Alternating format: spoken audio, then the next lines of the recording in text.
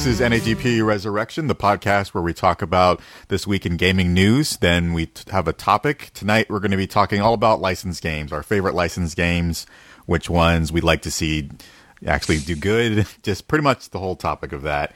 And then we do some game recommendations and then our final thoughts. So I'm your host, Joseph Burchett, and with me today I have Lionel. Hello. There we go.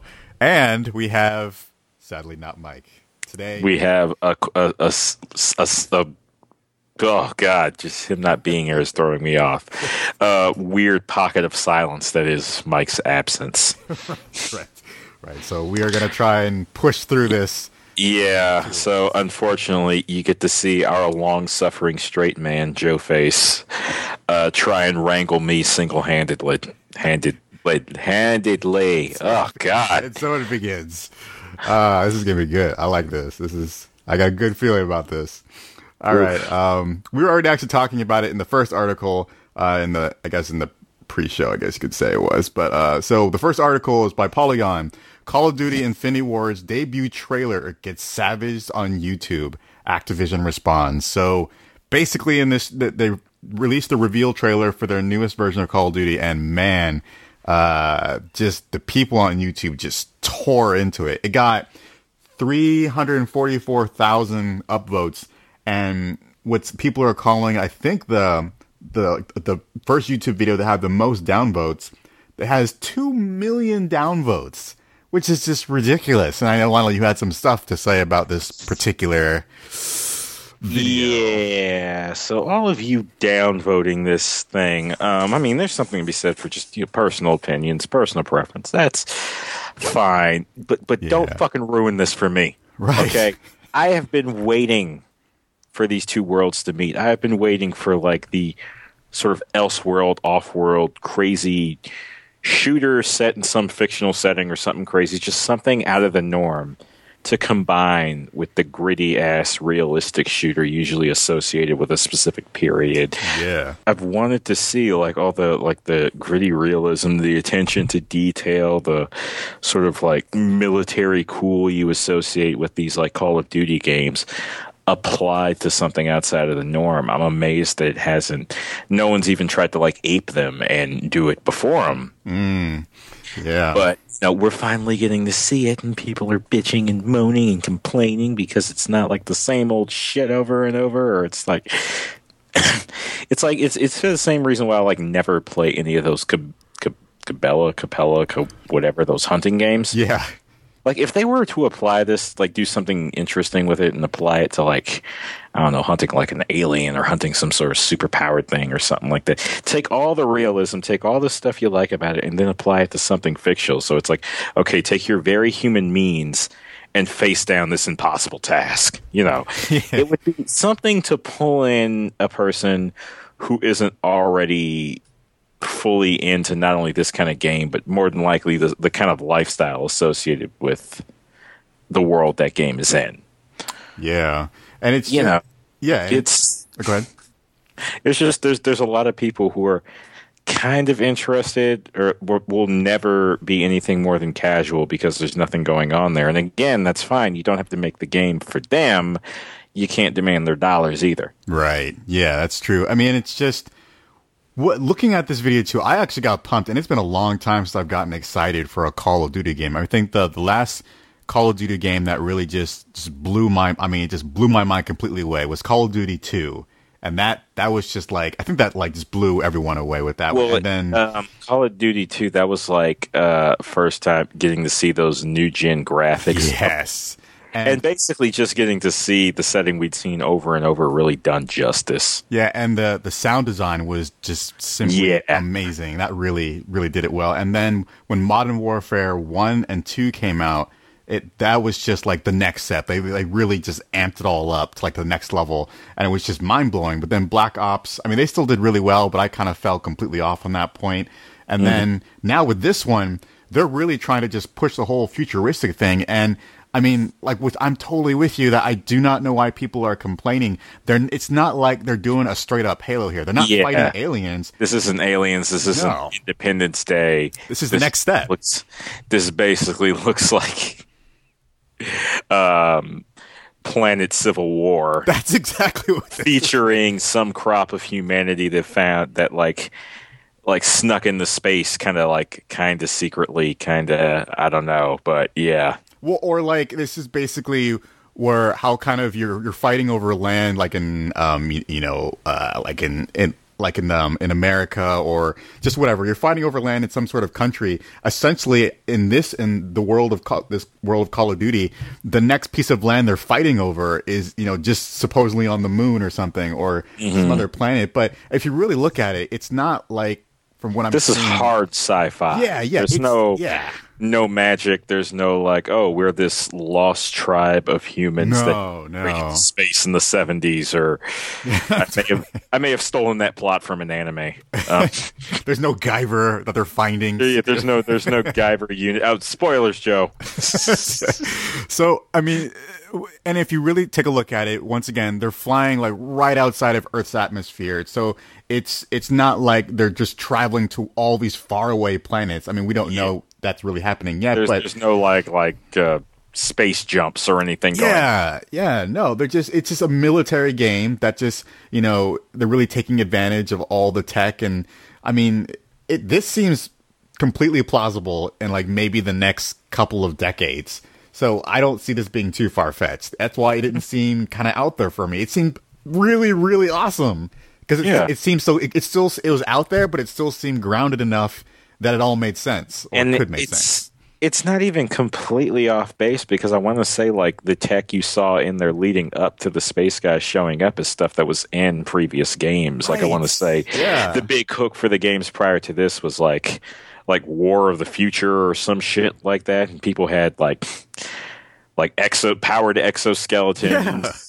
And so this stuff was in the previous game. Yeah, they're just building on top of that. I mean, exactly. I don't know.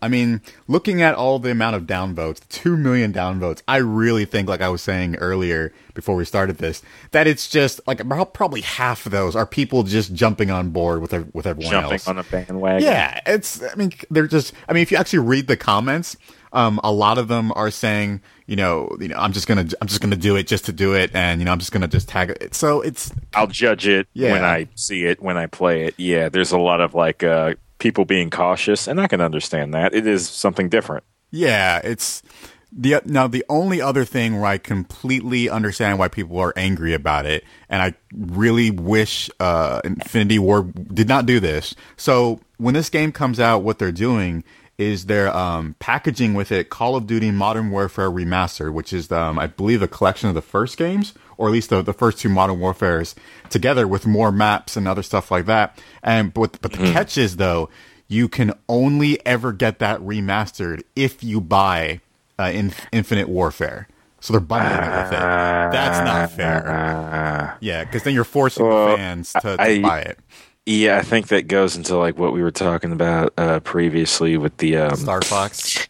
Well, no, more with the Tekken Cross Street Fighter not coming out for a long time because they don't want to split their market. Yeah. So that's not cool. I mean, there's kind of like two crops of fans. Like if it's that big a deal that they're separating them, then you're looking at two crops of fans. One probably wouldn't fuck with the other thing anyhow.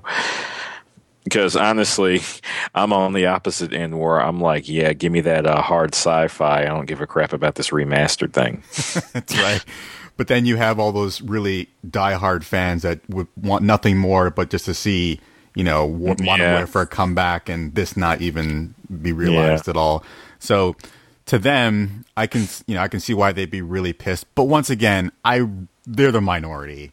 I mean, in the comment that Infinity Ward was making, they were saying that, guys, we know you are one of the most passionate set of gamers when it comes to Call of Duty, and we completely appreciate that. But guys, come on, looking at our numbers, the amount of pre-orders that are in, we're not budging on this. We're fine. So we're not gonna pull back on anything. We understand how you guys feel about this change, but just get over it. It's like, just be cool. Yeah. Be cool. We got something for you too. Just be cool. Exactly. And I bet you when all these haters buy the game, and even though they say they won't, they will. When they buy the game, they're gonna eat it up, and they're probably gonna just yeah. So that's just how it works. Yeah. So yeah, Infinity Ward, you have excited the Joe, and me too. Yes, and the Cables. Yes, Jumper Cables is pumped. Oh, very much so. And we are both not heavy duty shooter guys, so that we are not. So yeah, you've pulled a new crop of like players into it. Yes. All right. So this next one here is just another big reveal trailer, first official trailer for Battlefield 1, which is our a little weird. The Battlefield 1. Yeah, I was about to say the name on that's a little strange. Yeah, I think maybe if you'd attached a date. Now, is this World War One? Yes, maybe that's why they did it. Okay. Yeah. So what? Battlefield 2 is not World War II. Stop it, Battlefield. Just add to the one, make it a date, like 19 something or WW or whatever, like Battlefield. Put a WW of it. Yeah. That actually would have sounded cool. Battlefield WW1 or World War One. Something. Fix that title. Yeah. That's the only problem because everything else looks tight. It does. These shooters, this is another shooter that's got me. I have not been on the Battlefield. I have not really played any of the Battlefield games, but that one, I like that they're going back now again. It feels like it's almost been long enough that it's okay to go back. Yeah, well, here's the thing is that we're going back, but we're going back to a different war. And I think one that doesn't really get covered for the most part, it's either World War II or Vietnam. Actually, I can't think of a game outside of like the hardcore PCs, strategy games or whatever that have ever really touched World War One. I mean, I'm sure Mike probably would have. Yeah, there's probably some RTSs out there that we know nothing about, but you have to be like, or maybe some shooters. I don't know, but like. Yeah. To get to those, you've got to be entrenched, no pun intended, in that world. Yeah, you do. You got to already be wading through it. You already know all the shit. It's old news to you.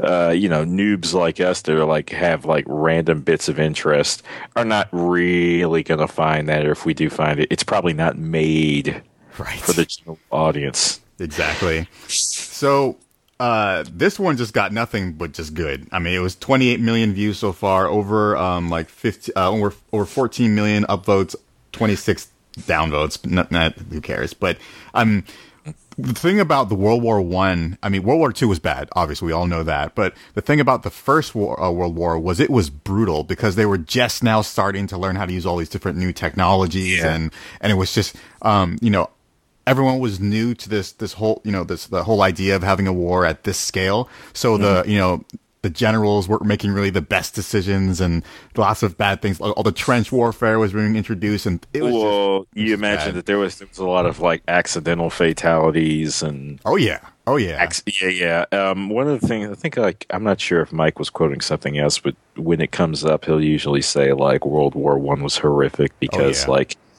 Technology had finally this is when technology basically caught up to the human capacity to murder. Yes, and mustard gas and all these other things, experimental things that they were. It was bad. Because like in the prior wars, we were kind of like bound not only by like ideas of tradition and stuff like that. I mean, they used to line up. Yeah. But also just limited weaponry. Like, you spend more time prepping the musket to fire than actually shooting.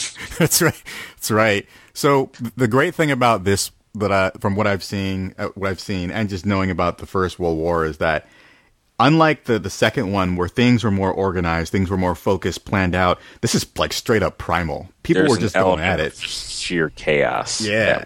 Yeah, and the trenches, I don't know how much they're going to focus on the trench stuff, but that was like the most brutalest part. That would be interesting to actually have like a scene in the game where you're either digging the trench out or having to cover for the guy digging. Oh man, and like you never really think of that. You see these movies, the trenches are already just there. Yeah, I never thought about that. They're already dug. Oh man, but somebody's got to go out there and dig that shit. Jesus, and it's like in no man's land, just dealing with all that stuff, and oh man, yeah, they could there's a whole bunch of directions they could take with this. It can get brutal, dirty, and I'm excited. I have not been excited for a shooter in such a long time. This is oh boy. Well, I mean, what do you think, Lionel? Are you pumped for this one, just like Call of Duty? Oh, I'll play the hell out of it. Oh yeah, that's what I thought. Oh man. Now the mustard gas thing, I don't know how they're going to do that. Are they going to give you the ability to throw the canisters out and it just starts spreading and you see people kind of like melting away? Or... Probably, and it'll probably be a prompt to put your gas mask on. Yeah. Someone else throws it. Oh man. And the very end of the clip, they were showing like a big like the airship. And I wonder how that's going to work out. I mean, are you going to be like fighting on top of one? Or are you going to be like just manning one? Or there's just so many possibilities here. Hopefully all of them. Yeah, the big ass dirigible there at the end. Like, yeah. I like that gets depicted as like the monster. it was like he was looking up as if it was looking God. At Godzilla. Yeah. Like, shit. Like he was looking at that spaceship in Call of Duty. Yeah, that's right. And the music. But that's what that was back then. It was, and the music there. I kept completely forgetting something parade. I completely. No, that was Ground Control to Major Tom or some shit like that. Yeah, maybe that's what I heard. Yeah. Yeah, it was something White Stripes. It was a song by White Stripes, if I can remember. But it was probably them covering. Yeah. So it's that's two shooters, two good trailers dropped in the same week. Wait, no, I'm mixing the two trailers up now. Oh, you mean? Oh, were you thinking about the music for the first Call of Duty one? Oh, yeah. It was the same for both, where it's like, okay, this song. I wonder why they didn't just make something original. They're just kind of using something. Well, whatever. As long as they're not using Eminem for the Call of Duty trailers, they used him a lot for the previous ones. I don't mind rap that gets you ready to fight. Well, as long as it fits. Because that could be a topic in and of itself. Because like there were those. The song is called Mad World. Those on Gears of War. Gears of War trailers. That was perfect. No. The only time it's perfect is when he's standing in the room and the big ass monster just kind of leers down on him. When he's you hear this sad guy going, "What up, faces?" and he's like running around, jumping through a window, shooting and throwing grenades. I'm like, this is dumb. You thought it? I thought it fit nicely. You didn't think it how about the lyrics? You didn't think it played well with what was happening in the trailer? Really? Well, here's the thing. That song's got a aspect of. Hold on a second. What?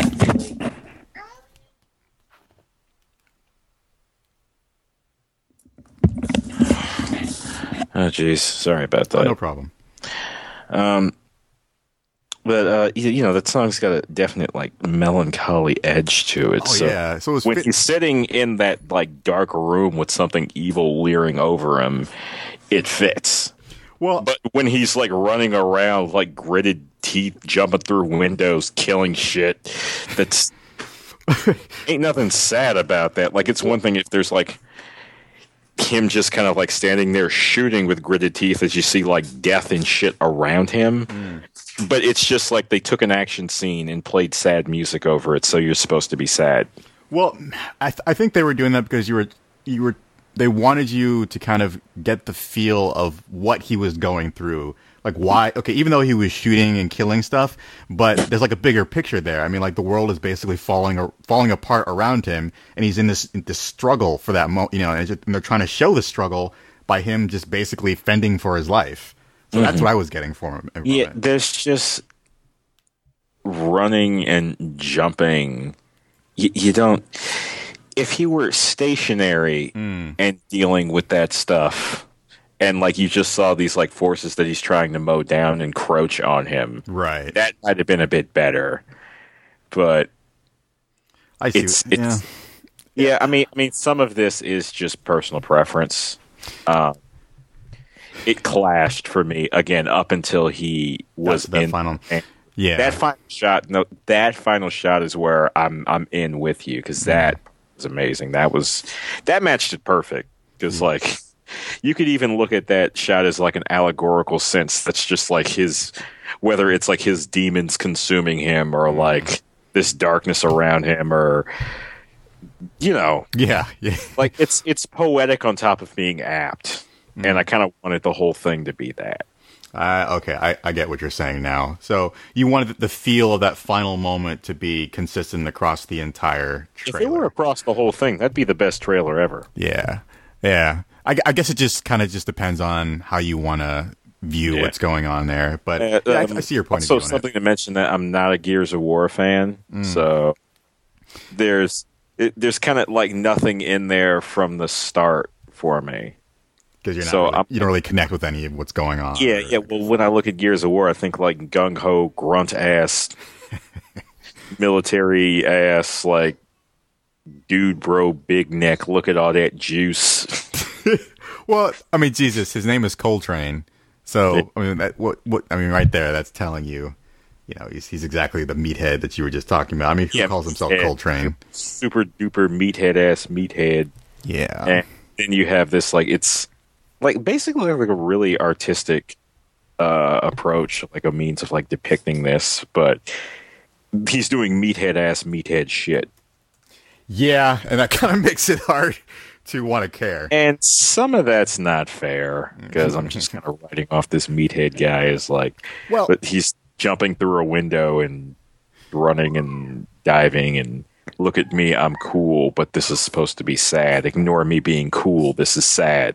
Well, what your feeling is totally legit because in the first Gears of War, I mean, it came out, everyone liked it and stuff. And the second one, they were trying to make it so that people could care more about the characters because people were saying about the first one exactly the stuff you were just saying. It's just a bunch of crazy meatheads killing and shooting everything. Yeah, and just like remove the story, give us the multiplayer. That's all we care about. Yeah, so they tried in the second one to kind of change that and put a bit more story into it and less about the meatheads just kind of like spanking each other's asses and giving each other high fives. So, yeah, it's hard though because I mean the game itself. You just look at it; all the characters are set up that way. They're set up to be super crazy marine meathead people. So and there's people who that appeals to them, whether it's like on a personal level, like it's kind of something they find to be cool or strive for or whatever, or they just kind of find it amusing or it just kind of fits the tone, whatever. There's nothing wrong with that. Yeah, no. That's not bad. And the gameplay in that, I mean, I'm not a big shooter guy, but the gameplay seemed really good. Yeah, the whole cover mechanic. I mean, the whole like stop and pop thing, and very much the struggle to gain ground. It's a really good mechanic. I mean, I don't want this to sound like I'm just dumping on. Like just everything we've said so far that I'm dumping on shooters is just like games for meatheads type thing. It's just I like to have something geared towards me too.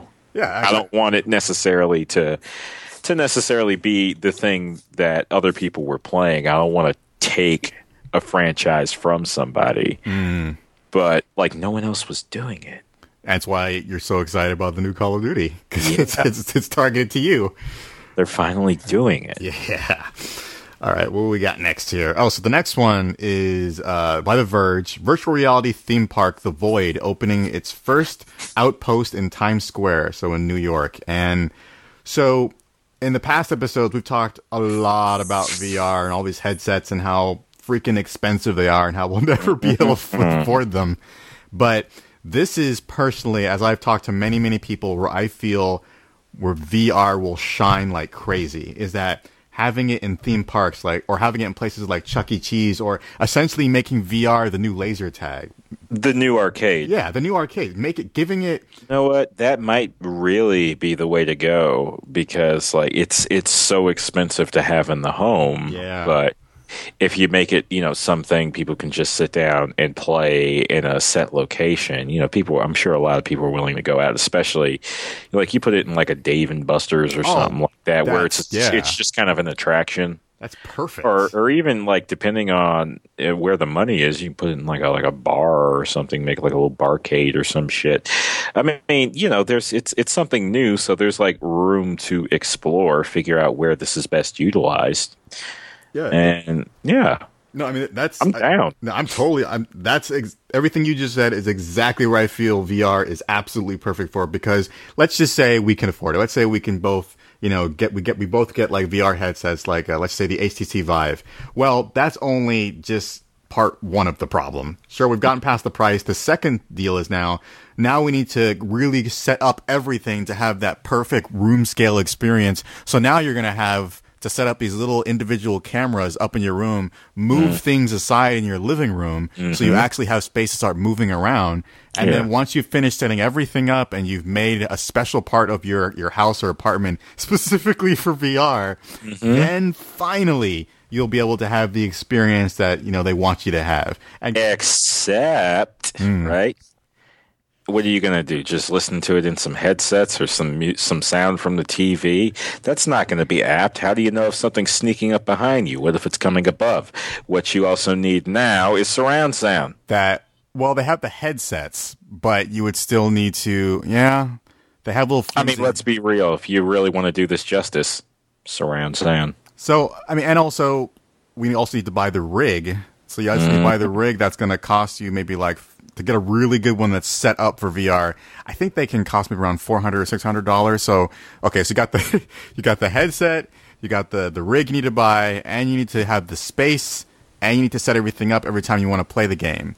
And or you just, surround sound. Yeah, and surround sound, you're right. And also get the controllers too, which I believe come with the HTC Vive, but the Oculus, you need to buy them separately. So you spend all that money. And then you got to buy the games. Oh, Jesus, you're right. I completely forgot about the actual content you're going to be consuming. Let's buy the actual games. Here we go. Yeah, so after you're broke and begging for money on the streets, then you'll finally get to play. Or you just go to one of these awesome new theme parks by the company's called The Void, and they'll take care of all of that for you. And all you got to do is pay them, how much was it? Let me see the price. The price is you pay them $10 to $20 for a 15-minute experience. I'm sure that'll give you more time in the future, and they'll give you the headset, they'll give you the gun, they'll give you the the big vest and all that kind of stuff. And you get to have an amazing kick-ass experience that's set up perfectly just for you. And you get insanely immersed into that world, and you don't have to worry about any of that craziness. So that sounds beautiful. That is what I want. Yeah. That's what I want. Yeah, no, that's really that. I mean, that's one of the things is, that sounds like the way to go, the most cost effective for someone who wants to take in VR but doesn't have the kind of money to make that sort of investment. Right. Yeah. And especially if you want to experience the real deal, the big time. And it's not like this is going to detract from people doing it at home. I mean, one, Future Story is going to cover what's going to make doing this at home easier. But two, we had the arcade experience alongside the Genesis and even the NES and, infinitely lower end thing at home that had the convenience of home, and then the high end thing right at the place you got to go to. That's probably going to harmonize more than detract from one another. And again, this is new. This is different. There's no clear-cut, correct, right way that dwarfs any other way about doing this. Hopefully, everything works. I hope so too. But this also gives people the chance to customize the experience. Maybe it's not just this game's set up here. Put it on and play it. The people who have all the weird stuff you saw at GDC, like the ones that had the treadmills on them. Yeah. Crazy guns. Maybe there's something that'll suspend you in air or let you bunch up, climb, or I keep hearing about this game that's sit on this sort of elevator platform that goes up as you win. Sort of thing. Imagine that with VR.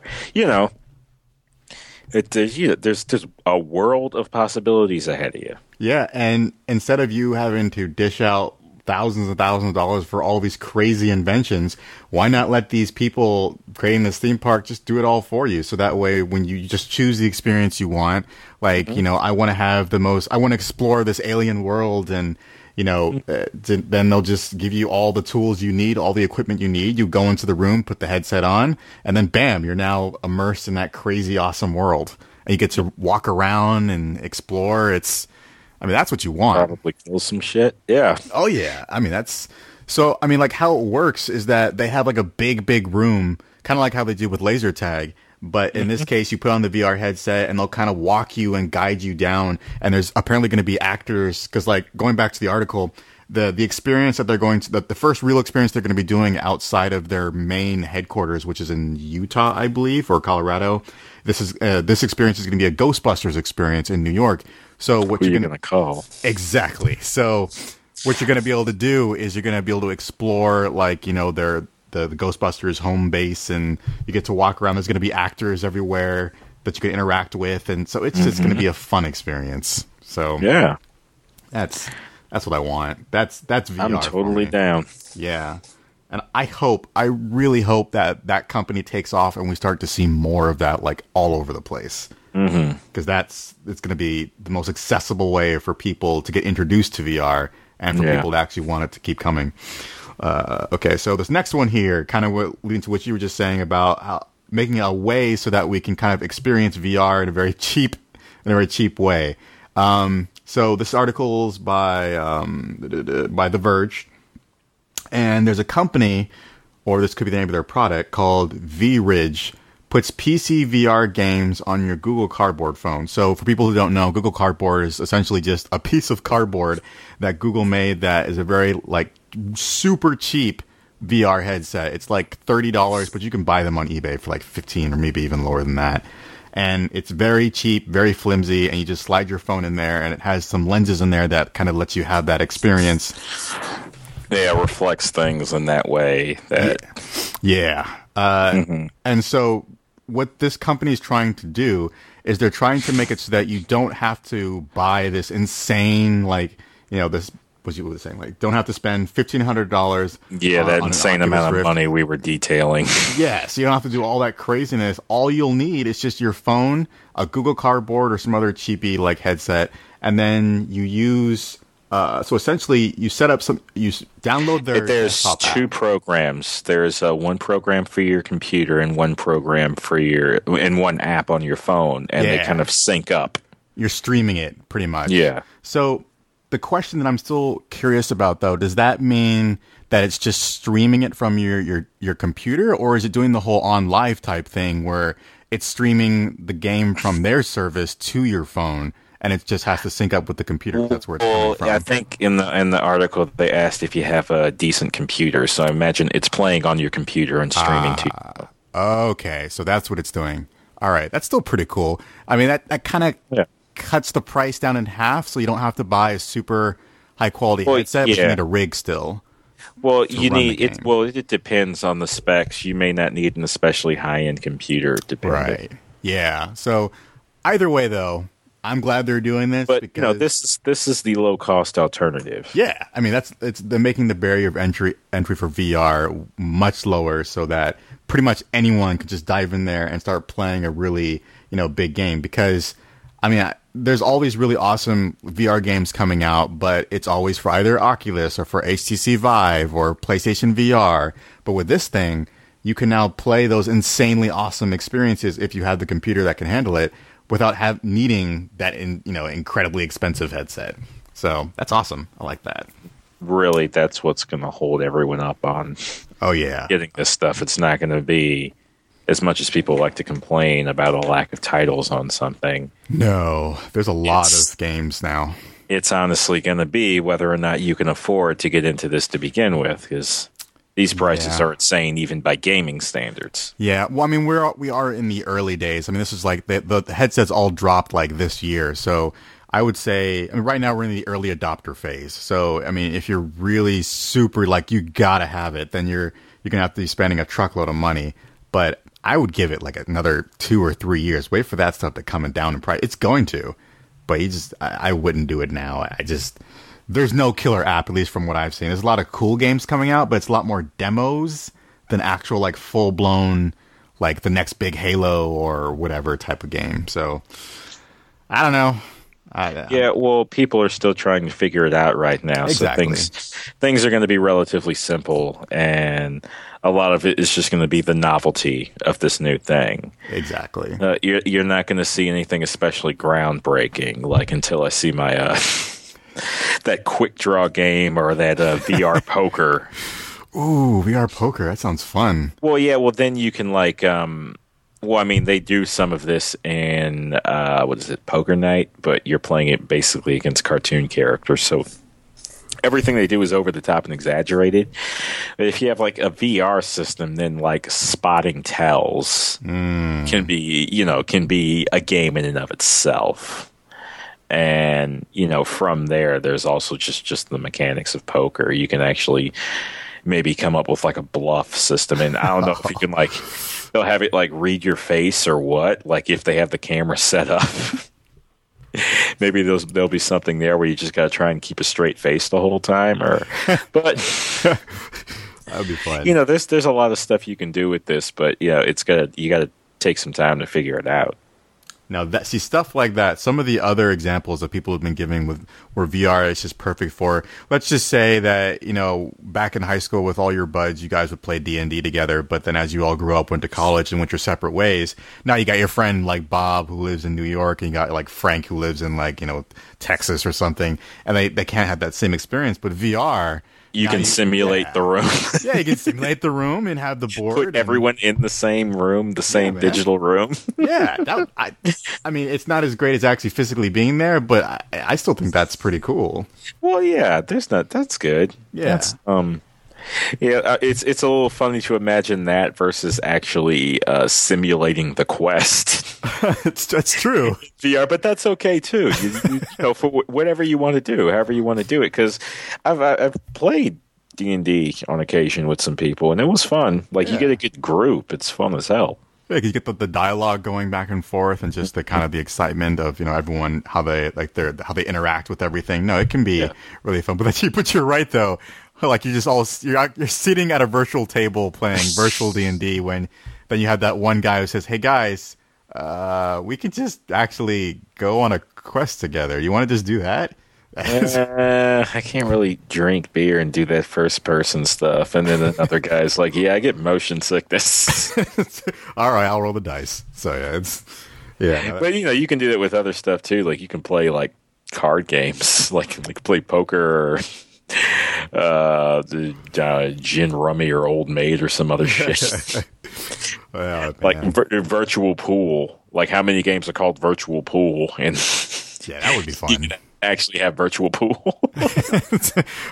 Or you could bring back the whole idea of all of us sitting on a couch together just playing a game, which is kind of weird. We're playing a game together in VR. Yo, dog, I heard you like playing games. So what we did was we put a game in your game, so you can play while you play. Oh, shit. That is the title of this episode. All right. Well done. That was fantastic. Oh, man. So, yeah, I think it's great. I really hope that we see more companies doing stuff like this, lowering the barrier of entry for VR, because I think people are starting to realize that this shit's expensive, and we got to find cheaper alternatives so more people can play. Yeah, definitely. All right, next one here. I am so excited. I almost shat my pants. It was beautiful. So, article by Polygon. Nintendo finally released details for Pokemon Sun and Moon starter Pokemon. Yeah, I'm glad it's not a retelling of the original. So am I. It's like a whole... What excites me about this is that, like, unlike all the other Pokemon games, it took place more kind of like in an urban area where it was like lots of cities and stuff like that. There's still like towns and stuff in this one, but it seems to take place on like a tropical island kind of. So like everyone's wearing flip-flops and stuff and like Hawaiian shirts and whatever, but it's just... Yeah, I'm pretty sure it said in there it's literally based on Hawaii. That's awesome. It's different. That's a really interesting setting, yeah. I like that. I like that a lot. And I like that everyone seems to reflect that. Yes. Like it's not just some region you go to and no, this is just this part of the world. because it's the one weird thing about Pokemon, because they call these areas regions, but it's like I feel like I just traveled across the planet, and you're gonna tell me there's this other place called Johto that's like another planet-sized area. Like, how big is this planet they're on? That's right. So Kanto, Johto, Sinnoh, and I don't know how many other ones, and they're all. Then there's the Indigo Islands. There's a whole bunch. They're all over the place. Yeah, and they're all massive. They really are. They really are. So this surprised me a little bit. The 3 starters here is the typical. They have fire and grass and water type, but was a little bit. I found a little different. Is that they mixed it up though, because one of the Pokemon the grass has 2 types. It's grass and flying. Yeah, it's an owl. Its name is Roletz. Roletz. That's a name. That's a little different because usually that type of Pokemon is not great because both those types are weak against fire. So you're like, well, yeah, you got to keep that chain going because remember the rival always picks the one. Yeah, strong against yours. Yeah, the other 2, the fire kitten looking thing, which is what is his name? Litten kitten. Oh my god, I just got that. Litten kitten. Yeah, and then the water type, which is a seal looking thing called. That's the most cracked out looking one of the 3. Popplio. Its name is cracked out. Popplio. Yeah. Popplio. Yeah, it's a seal. Yeah, pretty much. But yeah, those are all the details they've given so far for it. Just kind of the region and the different starters. But I'm excited. It's going to be using the X and Y look, so it's all 3D. It looks amazing. I guess I hadn't seen X and Y prior to this because this graphics on this look nuts. Yeah, they so X and Y is when they completely revamped the whole game, so it was all 3D instead of 2D. Mm-hmm. And yeah, no, it's completely different now, and you can customize the look of your character. You can. What I thought was neat was you do. So the point of view, there's 2 point of views. There's the over the top, which is the traditional one. That's how all the previous games were. And you can also switch the camera to behind the shoulder, which is the one they were going with X and Y. So I like how you can kind of switch from classic camera mode to the new camera mode. So you can see it from both perspectives. That's nice. So yeah, it's pretty good. Yeah, so that's all the details for that. We'll see what they do with it's coming out in November 18th. I love they gave a date, so now I know what to plan for. I'm excited for that. Thank you, Nintendo. Thank you. Well, actually, thank you, Game Freak. They're the ones who make the games. Nintendo just publishes them. All right, next one here. What we got? Oh, yes. So the next article is by The Verge. And Nintendo 2DS, they did a huge price cut here. Now it's $79.99. That's a game. That's a little higher than a game. So I'm a little puzzled in why they're doing this now. I mean, now they're going to be going to mobile next. There's all the rumors about Nintendo NX, which is their next big console or handheld or whatever. Or both. Yeah, right. Good point. Or both. So why are they doing this? Any ideas? It is a little weird. I don't know if it's anything more than just like a treat to the late adopters. Like, okay, here you go. Here's something cheap for you. It's weird. Yeah, I'm kind of puzzled, to be honest. The agenda is not so clear this time, especially since their focus is elsewhere. Right. It's one thing if they were like games coming out. The only thing I can think is maybe just get Sun and Moon into the hands of people. Yeah, and I mean E3 is coming up in June, so next month. Maybe is to get people excited for E3, like, saying, or maybe to kind of get the attention again. Like, oh wow, Nintendo just did a price cut, maybe, and of these things, or I'm really puzzled. Usually they do price cuts when either the life of the console is coming near its end, which it kind of is. Maybe that's why then, or they do a price cut because they want to kind of get you. Well, yeah, I don't really know. Well, maybe they're trying to sell off some more. Depending on when the NX comes out, they're trying to sell off some more stock before this new. Interesting. That's the only thing I can think of. That's a good point too. And they did say also that they're going to be coming out with versions like bundled versions later on with the digital version of Mario Kart 7 pre-installed already on the device. So, yeah, I guess maybe they're just unloading stuff at this point. Maybe that's I got nothing. Yeah, I mean their next big handheld release. What was it? No, I was just gonna say I'm still probably gonna get like a 3DS rather than the 2DS, just because one of the games I want to get apparently makes good use of the 3D. And really, I actually thought the 3D was okay in the sense that like it was more about depth than like popping out. So the problem with the 3D is that, at least for me anyway, is that I actually almost played, I can't remember which game I played almost all the way through with it on. It started to hurt my eyes after a while. So that's why I had to turn it off, or at least tone it down a little bit, because it was just, when you turn it all the way up, it really gets to you a little bit. Maybe you can take it a little bit better than I can, but it becomes a strain. My experience with it's a bit limited, but one of the games I'm interested in, I think it's like a Sega collection. Oh, nice! And they like retooled these games to utilize the 3D really well. And the two games I'm thinking about are Gunstar Heroes. Was that one of them? Well, Gunstar. I don't know if Gunstar Heroes is on there, but if it's on there, I'll play the ever-loving shit out of it.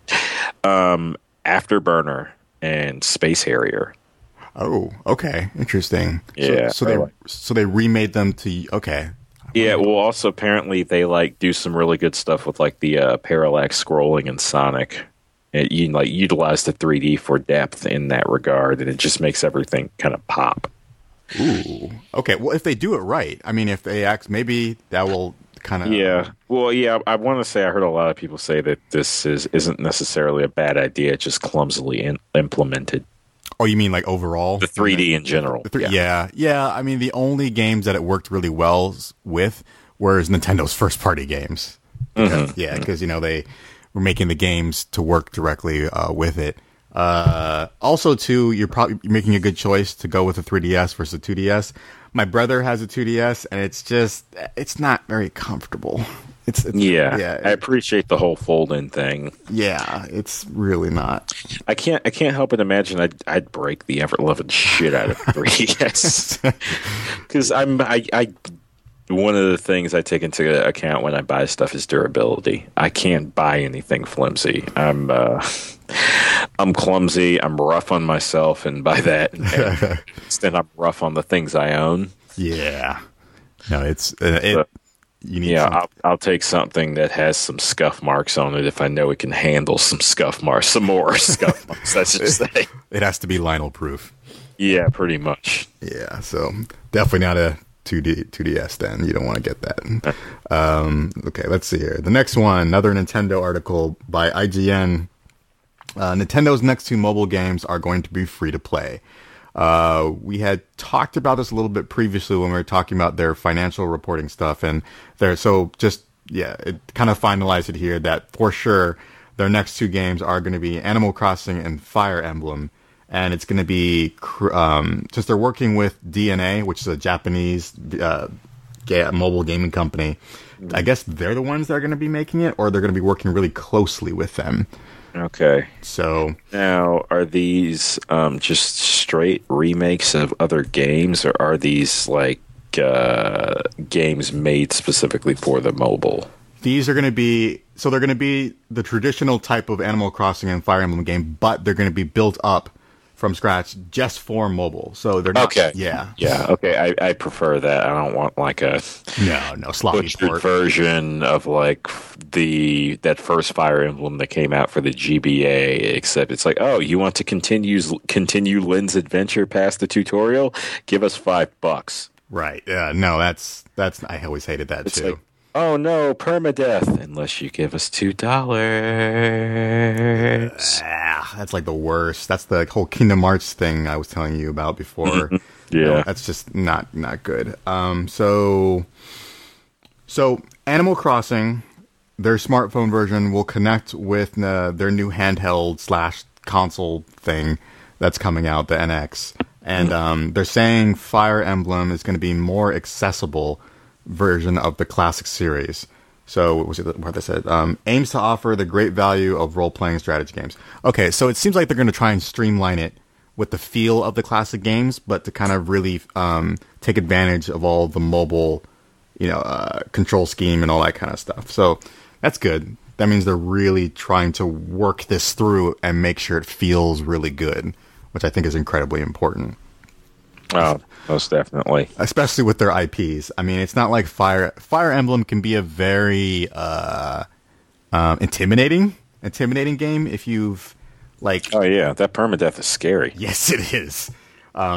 So we'll see how that plays out. But if you also think about it too, the way that the game is already built, it's built to be for touch. I mean, it's a turn-based, tactics RPG or whatever. So, well, yeah, they've already had it on a touch-based, not necessarily touch-dependent, but touch-based system, right? Like a grid and everything. So it's a perfect match for it. So I'm looking forward to that. I like Fire Emblem a lot, and Animal Crossing is always fun. All right. Hey, Nintendo. When's Gunstar Heroes? No, wait, no. God. Yeah, seriously, Mike not being here is throwing me off. When's Advance Wars? Oh, God. That is... Mobile Wars. Come on now. You know you want to do it. So, see, Nintendo publishes it, but they don't make it. What company makes it? Intelligent Systems? Yeah, I don't know what they're doing. I have not heard anything from them.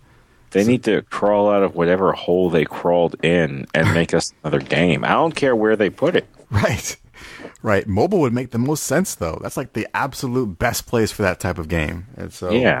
I mean, like, anyone who was mad at you for Days of Ruin, get over it. The scheme of things, it wasn't that big a deal.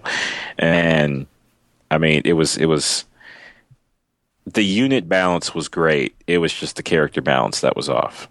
Right. Minor thing. Yes. Grand scheme of things, again, not that big a deal. It is actually fun to play is the most important thing. So, whether you want to make something else, you want to redo one of the old games, we don't care. We just want to know you're okay. Yeah, that's right.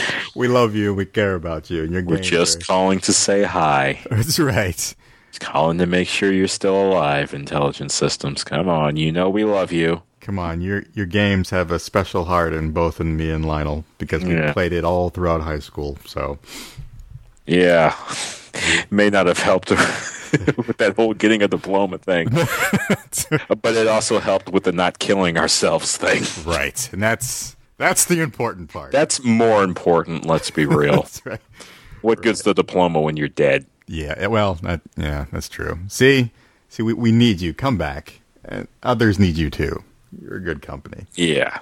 All right. What we got here? Oh, so next one, Assassin's Creed trailer world premiere came out this week for the movie, and I have to admit, I know trailers somebody's all the time. Been really fast in that movie. Yes. That's all I'm saying. So I know trailers, their whole purpose is to make something that could be pretty awful look great, but I like Michael Fassbender. He's a great actor, and this movie doesn't look bad.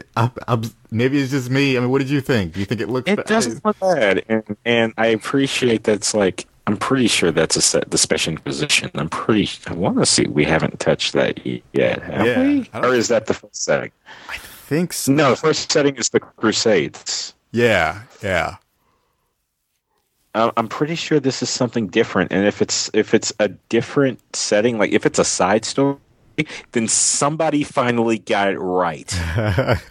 You do something in the same world, but it doesn't necessarily need to directly affect the events of the games. Right. In the sense that maybe later the games can call back to these events. Oh, okay. Oh, yeah. We've got another guy on the field. His name is blah, blah, blah. This is the name of the guy in the movie. Or you can even maybe have him come in later.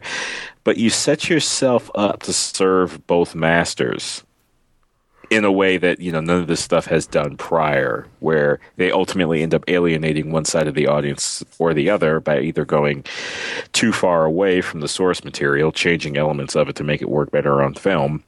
Right, yeah. Or being too strict in alienating the basic movie-going audience who's like, what are all these elements I don't understand? Well, you have to play the game to understand.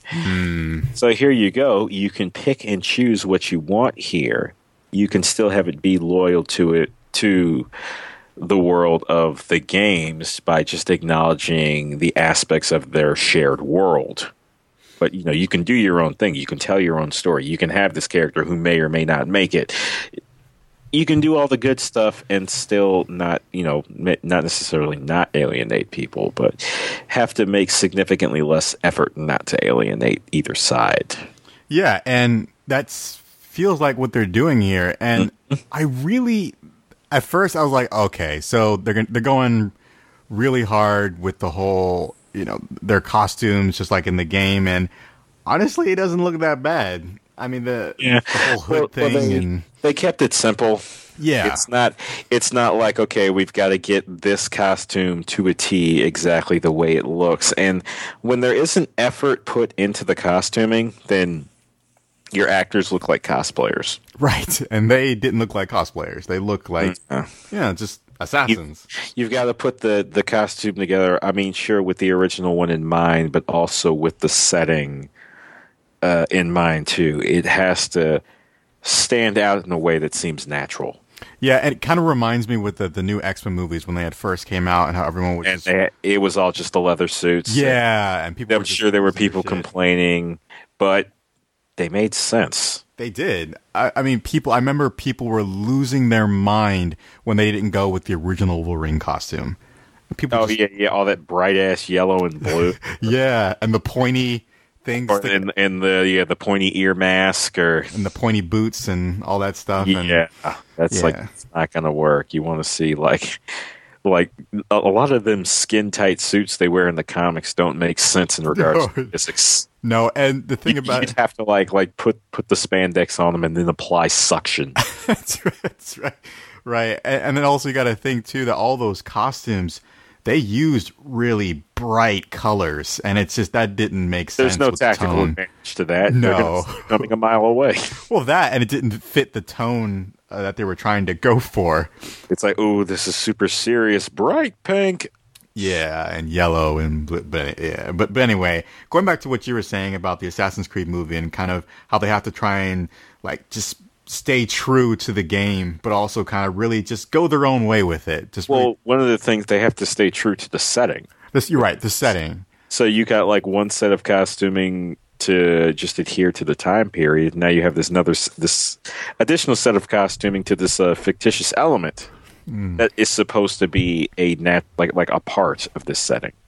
Yeah. So yeah, I mean that way. Now the story is another question. I don't know the Assassin's Creed story really well, so I don't know how closely they're sticking to it. But I mean, from the little that I saw, and they didn't. It looks like they've hit all the right notes. Where it's namely all you got to do is you find someone, you put them in the Animus, and then you go back in time, and that's all you need, right? You don't need to. It looks like they've hit all that stuff.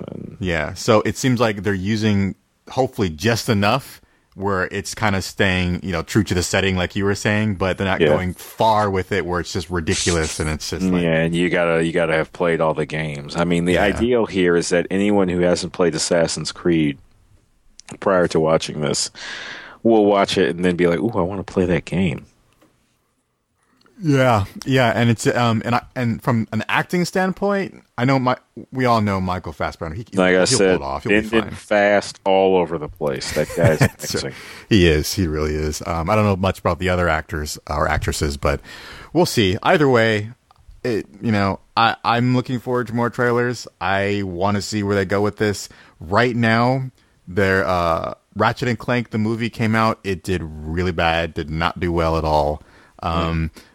Angry Birds, the movie, is about to come out. The trailers and stuff, and I guess like the early showings, it's been kind of getting okay reviews and stuff. It's for babies, though, right? Yeah, it's for. I mean, so was Ratchet and Clank, but people are just saying, it's just even a kids movie. It's not a great movie. So, but we'll see. We'll see how Angry Birds does. It's a shame that Ratchet and Clank didn't work because if you look at the Ratchet and Clank games, they're essentially you're just playing an animated movie or cartoon or something. Just like, here you go, your hour and a half cutscene. Yeah, and you would have thought that would have worked in the theater, but apparently the movie has come and gone, and it's gotten really poor reviews. So that's a shame. That is a shame. And Insomniac Games, they actually were working with them. Working with the movie studio. So I don't know. So the other movies we have upcoming is the Uncharted. We talked a little bit about that before, and The Last of Us. But those are kind of in their own little hell right now. But we're seeing more of these game movies. Hopefully, Assassin's Creed will be the one. Yeah, maybe it'll be the Blade or the X-Men or whichever one of those comic book movies you believe to be the one that set the world ablaze, so to speak. Yeah. Maybe it'll be that for game movies. We'll see. Would you say that Spider-Man really kicked that up? What kicked it off for Marvel? I'm trying to remember. I want to say Blade was the first one that really did it and like just blew the box office's butthole open. I think you're right. The second one didn't do as well, and the third one bombed. I think the second one was the best one, to be honest. It was great. I enjoyed. Wait, maybe that was the one that did the best. I can't remember what was the first or second. All I know is that the third one did not do well. That was not good at all. Okay. In spite of Ryan Reynolds' presence in it. And also, what was her name? The girl from not Dawson's I think Creek. she was one of the problems. Yeah. I don't even know why she was in there. She seems so out of place. Yeah. It was weird. And I don't want to just dump on that actress, but yeah, she was out of place in that movie. Yeah, I mean, she's fine. I mean, I never watched Seven Heaven or whatever where she came from, but yeah, it was Seventh Heaven. Seventh Heaven. Okay, yeah. So I mean, I'm sure she's a fine actress. She just didn't. Yeah, she didn't work for us there. Yeah. All right. So last article here. Good old Jeff Keighley. He's doing another gaming award show, but this time it's for kids. It's for the babies. Yeah. It's for little children's, and I think this is great. Yeah, we were all little children's. Let the kids have something fun. That's good. Yeah, I like this. So he's going to be producing the show with YouTube Broadcasting Network, owned by DreamWorks Animation, and essentially, when asked, he was kind of asked like how it's going to work. It's going to be just like the Kids' Choice Awards, but essentially it's going to be for video games. They're talking about video games rather than TV. Yeah, and they're going to have like big names in the like professional gamers and other big names in the game industry presenting all the games and talking about them. So I think that's really cool. Yeah, I like that a lot. There's no mention if he's going to actually be hosting it or not, but he's always a host. So I hope he does it. I like him when he hosts stuff. He at least like shows up at some point. Yeah, because they got to give him that much acknowledgement at the very least. Right. So I don't know. I think this is cool. I love that Jeff Keighley's doing this, and yeah, we like Keighley on this podcast very much. So he's a great guy. You got a bad word for him, you come to us. Yes, and we'll beat your ass. We'll show you what's what. We do it for you, Keighley. We do it for you. We do it for you and your Doritos and your Mountain Dew. It's Mountain Dew, right? That's right. Oh man, I remember that. That was so bad. You enjoy it. You eat and drink as much as that stuff as you want. I don't give a shit. Yeah, he hated himself after. I think he said he regretted doing that, or after. I can't remember what he said after. I'm guessing if he hated it that much, then he wasn't a big fan of Doritos or Mountain Dew. I mean, you could tell that just watching him, how uncomfortable he felt. Oh, okay, so he was clearly shilling. Oh, yes. Okay. I mean, it was plastered all over him. Come on. See, if it were me, if it was something I liked, I wouldn't give a shit. Because if like Round Table Pizza came up to me and be like, talk about this for 5 minutes on your show, it's like, I'll give you half an hour if you give me free pizza. I think it's because they told him to do it. But when they told him to do it, they didn't just say, "Oh, just mention Mountain Dew" or whatever. Like, they said, "No, read these lines off this script." Yeah, and then keep mentioning it and keep talking about it throughout. That's just come on. That's like shameless. Mountain Dew is a quality soft drink beverage that is a nonstop excitement thrill ride that will send you through the roof. That's right. It is only made better by a handful of Doritos. Yes. And he opens the pack. It's Doritos. That'd be great. This tastes good, especially with more Mountain Dew. Oh, man. Oh, Keighley, we kid. Good stuff. So, yeah, when this comes out, I definitely do want to check it out. I bet it's going to be on YouTube. No, it's NBC. Oh, no, they're purchased by NBC. I bet you it's going to show up on YouTube because it's he's working with their YouTube Broadcasting Network. Yeah. So probably it's going to be shown on there. Yeah, you'll probably have the option to like either watch it live or maybe purchase it or something. Yeah, definitely. All right, cool. That is all the news stories for tonight. We blazed through those at a nice pace. So, topic. Lionel, break it down for us. What are we talking about? We're talking about licensed games, which this will be an interesting way to like. Well, it would be an interesting way to sort of like judge the age group of our audience if we had an actual audience. Oh. Let us know you're there. Hold on.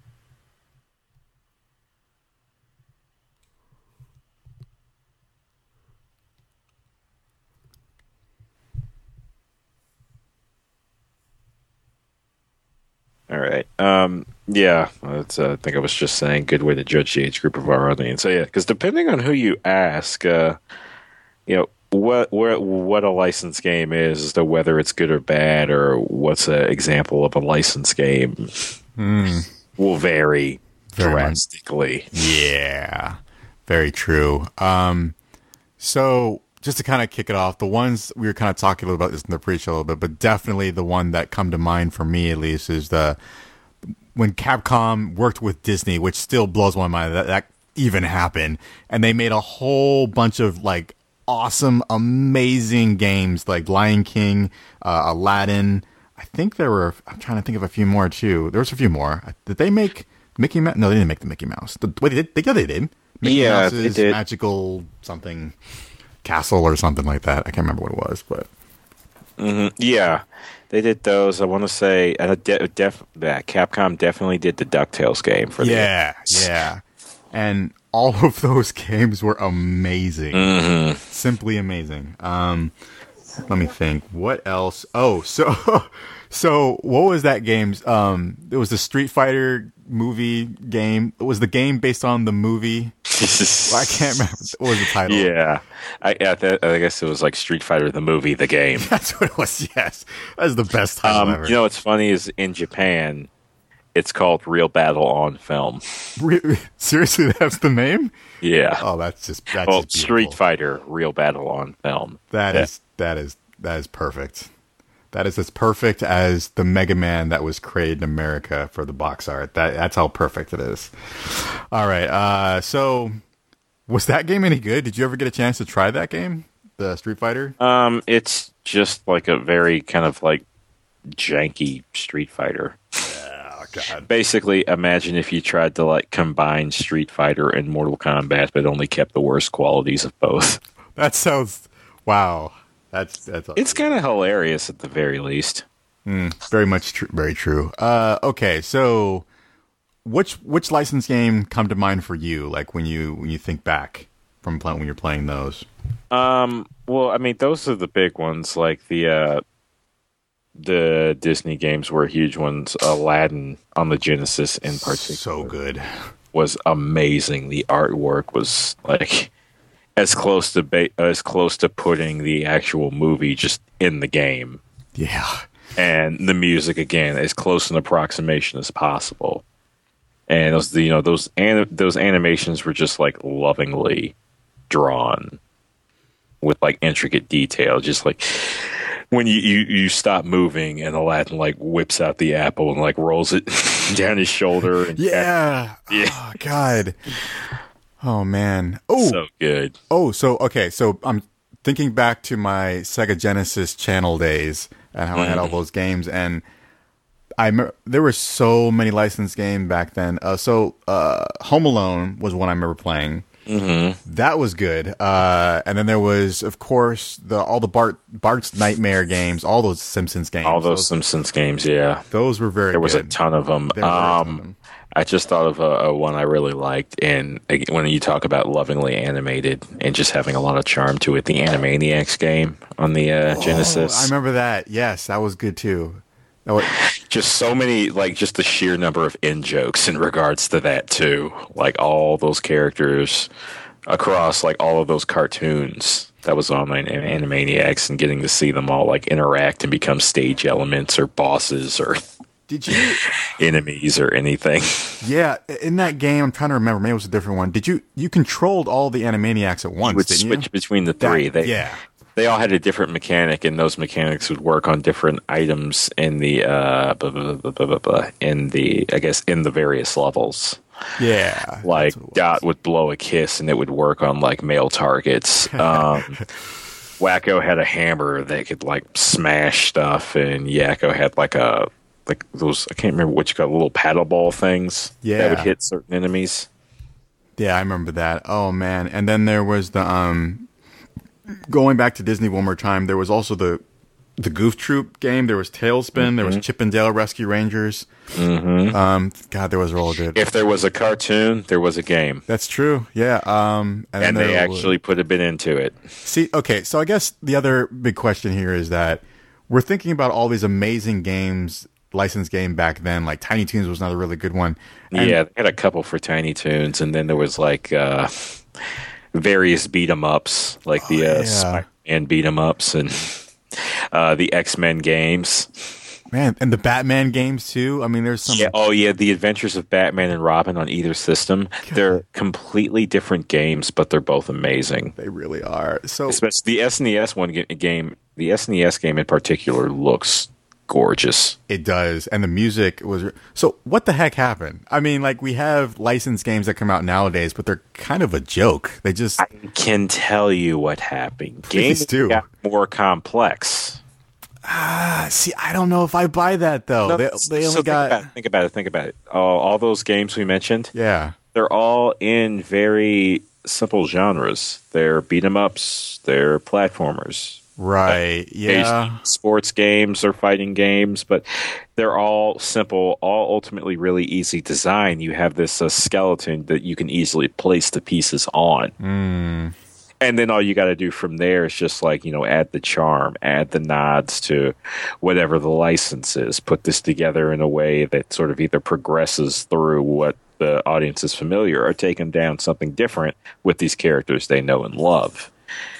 So maybe and when you get into like the PS1 era onward, this is where gaming became less and less of a sort of easy pick up and play thing. The games got more complex to play, but they got easier, which is one of the things that throws a lot of people off. Well, I think you made a good point there too, also saying that they stayed very true to what the IP was. So if it was Tiny Toons, they really made sure that you felt like you were in the Tiny Toons worlds. I mean, the backgrounds, just the characters, everything felt like it was from that world. And maybe that's one of the reasons why, I mean, outside the complexities and the technical point that you made, I think maybe also too why the licensed games these days just don't do as well is because they're just half-baked. They're just like, oh, it's just another licensed game. Let's just, there's a movie coming out real soon, so just quickly, let's just make something real fast and make something fast and put it out there, and then whatever. They don't put as much like thought and care into actually making sure it replicates what the. Yeah, well, there's two things on that point exactly, and one of those in regards to the lack of care is it's about the tie-in. Yeah. More so than making the good game. The game isn't for the game. The game is for the movie. And the other thing is that remember that when you're making this game, you're making this game for the movie, you're making this game for the people who watch the movie, not necessarily the people who watch the movie that play games. And that's why it suffers. So you got to make it as simple as possible. It's got to be something anybody can pick up and play at a time where games are anything but pick up and play. I mean, the reason why the Wii did so well is it was immensely pick up and play. It's the reason why, like, it has both its own crop of fans divorced from the real console war between the PlayStation and Microsoft, whatever the fuck, is, it's the simplicity. It's like anyone can play these games, whereas think about the last time you had your parent play the game if they didn't play it before. Were they doing that thing where when they wanted the character to jump, they moved the controller up? Yeah. Wanted to turn one way, they turned the controller. I mean, people joke about, oh yeah, waggle, blah, blah, blah, Wii is stupid, you look like an idiot. But they picked up on something that people were doing without even realizing it and made that the gameplay mechanic. the point is that you're kind of trying to serve conflicting masters when you make these licensed games on current consoles, because current consoles are gamer friendly and not especially friendly to anyone else. Yeah, and then when you try and make the game for everyone, we've seen what happens with that. It just the suffers. quality takes a dive. You can't really do anything interesting because you got to make sure it's pliable. Yeah, I mean, they're like make an amazing game with some exceptions. Yeah, I mean, I remember when the Ghostbusters game came out. I think that actually did pretty good because they were trying to make it feel just like an authentic Ghostbuster experience, and I played a little bit of it. I mean, it wasn't bad, but I think, I mean, yeah, you're right. It's just, you got to make that choice. You got to make it. Are we going to try and just appeal to the masses? Or are we going to try and appeal to that small hardcore segment that we know are going to appreciate this game, immensely? Versus just everyone else is probably not going to even give two shits about it. And then you have to also consider, is the gaming populace trying to watch this movie? Right, yeah. So it's like, we can make the quick buck because of the movie. Can we really afford to put AAA money into this game? Right. When we've got to cross 2 or more barriers. But one game found a way around it.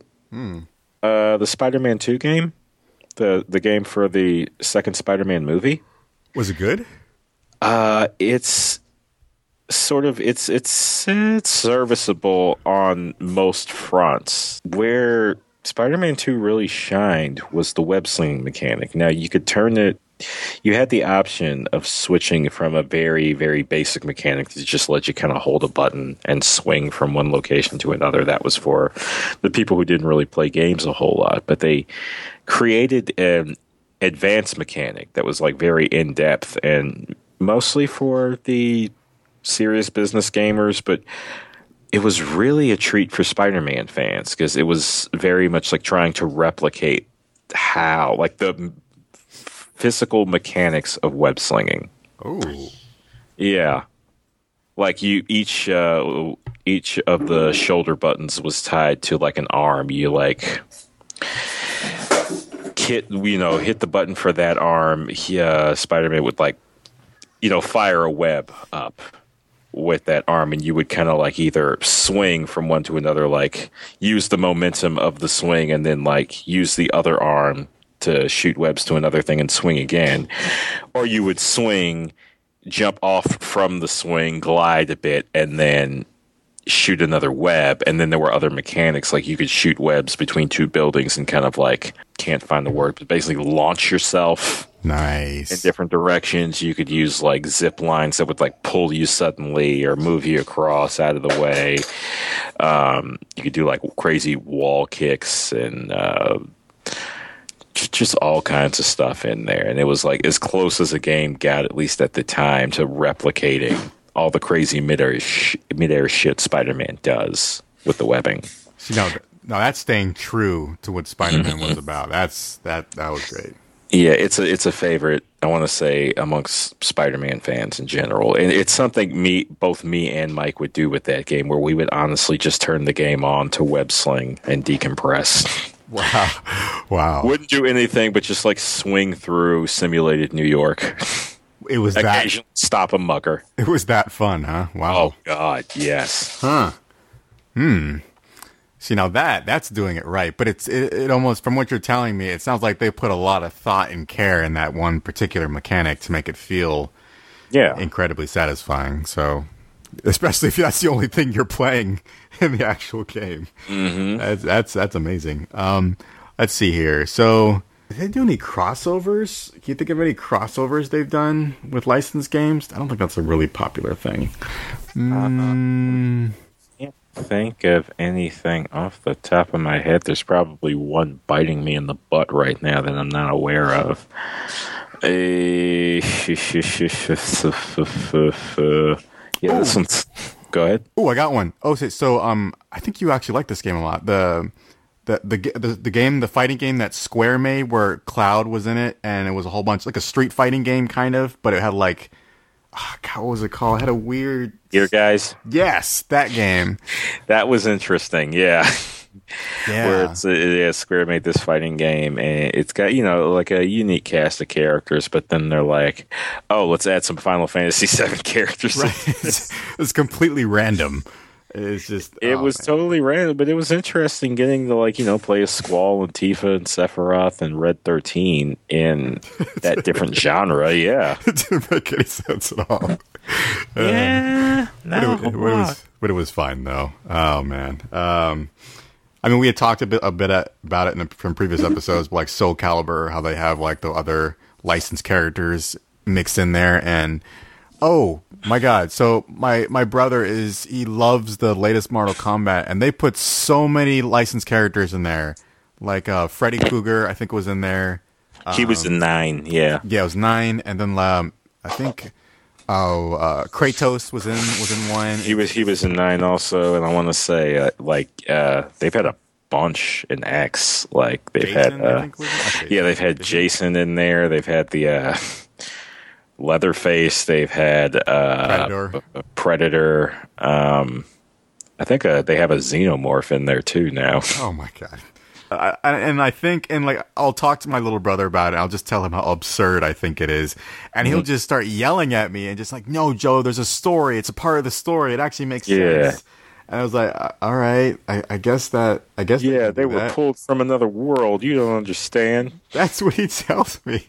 It's just, oh man, what's his name? Ed O'Neill. I can't the Mortal Kombat guy. I completely forgot his name, but.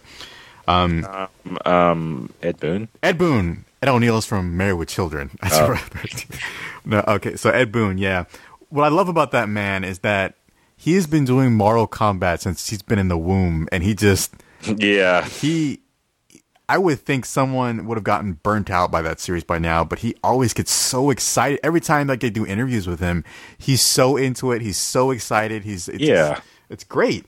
That's awesome. Yeah, to have someone that enthusiastic about a fighting game and just wanting to know where he can take the franchise next. And so, yeah, I'm happy that he's adding all these new characters. Even though it doesn't really make a lot of sense to me, I think it's cool that he's finding new ways to kind of keep the franchise going and reinventing it almost. So, yeah, and just giving you a chance to mess around with these characters and just in an area you don't normally get to see him in. Exactly. And when I think it was either 9 or X, when they introduced the whole, I guess like X-ray body crunching. Oh yeah, those like X-ray supers. Yeah. Yeah, I mean that kind of blew a lot of people away with that stuff. So anyway, that's the only thing I was wondering examples I can think of. One thing I do want to mention is like sometimes a licensed game will sneak up on you. Like you'll just know it as a good game and not realize it's a license. Technically speaking, any Digimon game you play is a licensed game because Digimon are originally digital pets that fight. It's true. Yeah. It came from something completely different, even though it exists primarily as anime and games. Yeah. A big one for me was this 2D fighter called JoJo's Bizarre Adventure. Amazing 2D fighter with all kinds of like weird shit going on, and it come to find out it's a Japanese comic book. It's a manga, and it's an anime too. Yeah, well, yeah, it's a big time anime now. Like it's finally getting the play it deserves in the States because of that anime. But but all those like weird elements that I was kind of interested in are all in the comic and usually have a story attached to them. There's that element of charm I was talking about before comes into play by including these things, not even necessarily explaining them to the audience, but you create an interest in the audience when you see it. It's like, why did this guy drop a steamroller on this dude? Yeah. Yeah. Why is this guy's special ability freezing time, and why can you like throw knives but they stop mid? You'll have a lot of questions playing that game, but you'll have a lot of fun doing it. And when you finally read the menu, you'll be like, oh, that's why. And then you go back and play the game. If you utilize those things at the moment in time where they would have happened in the manga, you get a bonus and you can unlock shit. That's awesome. Yeah. Yeah. So. Yeah, that's that does sneak up on you. Yeah, but so yeah, I think we covered a lot for different licensed games. Yeah, yeah, I mean, do you have anything to say about that? A big one for me and Mike, I'm sure Mike would have mentioned this if he were on, is there was an Avengers game made like 1990, 91, 92. It was in the arcade and got ported to the Genesis and the SNES, and I think I played most of it I played was on the Genesis, but that was just a really fun game. But that's like going back to like the simpler time, the simpler mechanics, and because it was just to beat 'em up with some shooter elements attached to it. Do you remember what the full name of it was? Was it just called the Avengers? I'm not 100%. Because I kind of want to check that out. I did not. No, maybe I played it. The Earth's Mightiest Heroes, the Avengers or something. Yeah, you could pick between Iron Man, Hawkeye, Captain America, and Vision. Was it on Sega? It was on Genesis, yeah. I think I played that. I'm getting some flashbacks here. Mm-hmm. That game sound, yeah. Yeah, we probably all played it. Yeah.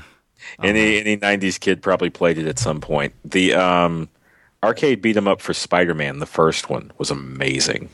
Yeah, all the arcade beat 'em ups back then were actually they were so nuts. good. Yeah. Even the X-Men one you mentioned before, that one was really, really good. That was the quarter muncher game I ever played. Yeah.